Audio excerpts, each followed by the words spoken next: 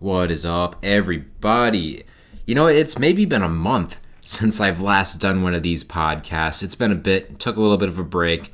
Not much to talk about at this point in the off season, and I've been super busy with other things. Last podcast was July 29th, so kind of close to 3 weeks ago was my last show, and we finally got some stuff to talk about. The Timberwolves schedule has dropped, and I would love to do another record prediction. I did this last year. Got pretty close to the Timberwolves win total last year. Obviously, we know the Timberwolves went 46 and 36 last year. I predicted them to go in that video, I believe, 43 and 39. I'm pretty sure that's what it was. It was either that or 42 wins, but I'm pretty confident that I predicted them to go to 43 and 39. And basically what I did was went month by month and kind of talked about the games. Didn't really talk about every game because I feel like that'd be boring. But I kind of summed up each month with a record total and like my projected win range for that month and how I think we would do in that month, and maybe summarize some key matchups that will happen there. Last year we didn't have any national TV games to talk about, by the way. This year we got 16 national TV games. That's awesome. But basically what I'm going to do here is I am going to talk about every month individually from October to April, and talk about some key matchups, and then I'm going to give my, my very highly thought of record prediction for the month. I kind of randomly did it. I put a little bit of thought in each game, not too much, but I do think the record that I came up with is something that's pretty realistic for the season, and I'll kind of give a win range that I expect based off of this record. But let's hop right into this show. And by the way, strength of schedule, you can take strength of schedule how you want it. Usually it stays around the same. Not too many teams change that much in one season, but things do change, obviously. But the Timberwolves I'm going to go off two sites here. Tankathon had the Timberwolves with the 7th easiest schedule in the NBA, and this other site, Presidential, they had the Timberwolves as the 3rd easiest schedule in the NBA. So we got an easier schedule this year than last year. I know that. We were more in the middle of the pack last year. I think we had like the 17th easiest last year. Something around that range. So this year we definitely have an easier schedule, which is pretty nice. You bring in Rudy Gobert, it's going to be a much better team than last year, you'd assume. And you get guys like, you have the easier schedule with those new guys, and you have to assume that the team's going to make another jump. And I would definitely say my record prediction is somewhere in that range. But obviously with the Western Conference being tougher, it's going to be harder for us too in the same aspect. But let's start with the October schedule. And wow, I was like drooling when I saw October. This October month to start the season, we'll probably be the favorites in every single game. My record prediction was 6-1 here. I could see us going 7-0, but I don't think that's very realistic to actually predict to win 7 in a row right there.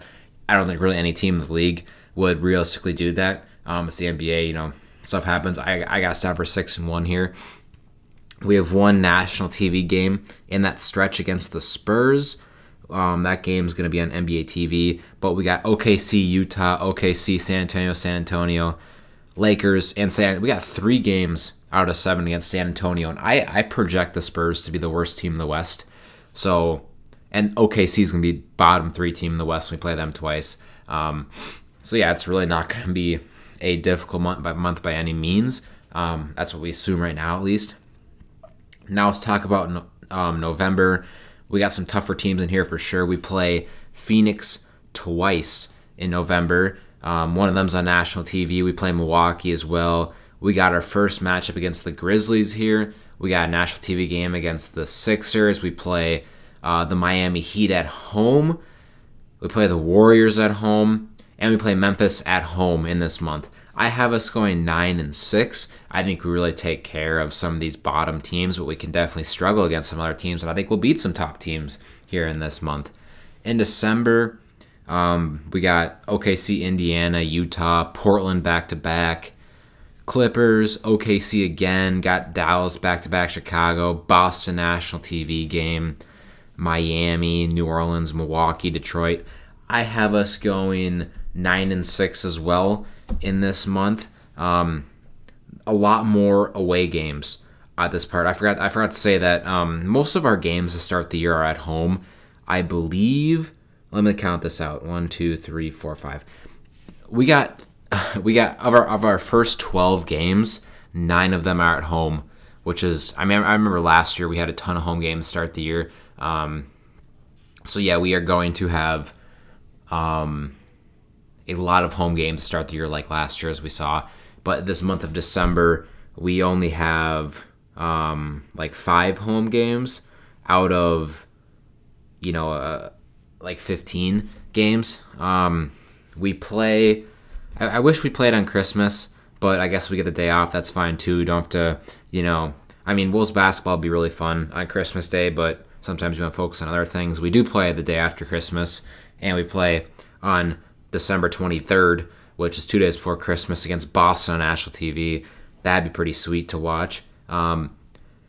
January, we have a national TV game against the Nuggets. We play the Nuggets a few times here. We have a back-to-back at Houston in here, a national TV game at home against Memphis.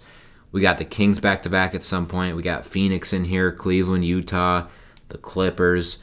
This is definitely a packed month. We got 17 games in January. This is where we'll play the most games in a month.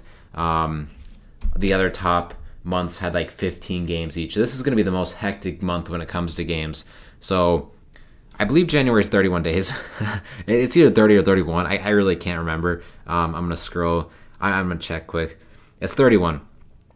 So we'll be playing basketball games 54% of days in that month. So that's going to be a hectic month. I have us going 11-6. That's just the range that I have us in. For February, we play the Warriors. We got a national TV game against the Nuggets. By the way, I'm not talking about every single game here. I'm just talking about the highlighted ones, kind of. Maybe some back-to-backs. I think I said like every game for one of the months, though. I don't know why. Got Utah, Memphis, Dallas. National TV game against Golden State. We got the Hornets in here. National TV game against the Clippers as well. For February, I have us going 6-4. 10 games in this month. This will be where the All-Star break is. It's between the 16th and 24th. We have Washington before the All-Star break and Charlotte right after. So there will be a gap there between games. Going to March, we have Philadelphia again on national TV. We play Philadelphia twice on national TV this year. We also have Golden State on national TV against them. We'll be playing them twice on national TV. And we'll be playing Phoenix on national TV. So 3 national TV games in March. I have us going 8-5. Could be a tougher month, but I think we'll do just fine. In April, the last month of the season, I have us going 3-1.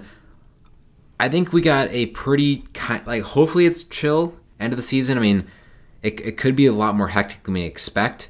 I think that these last 4 games are important because, the last 4 games of the season, this April month, you're really going to be, potentially really fighting for maybe a higher seed in the playoffs. We got Portland to start that off. I think that, if I had to predict right now, I think that's a win. Then you got Brooklyn, who could be tough, but they could also be easy if Kevin Durant's gone.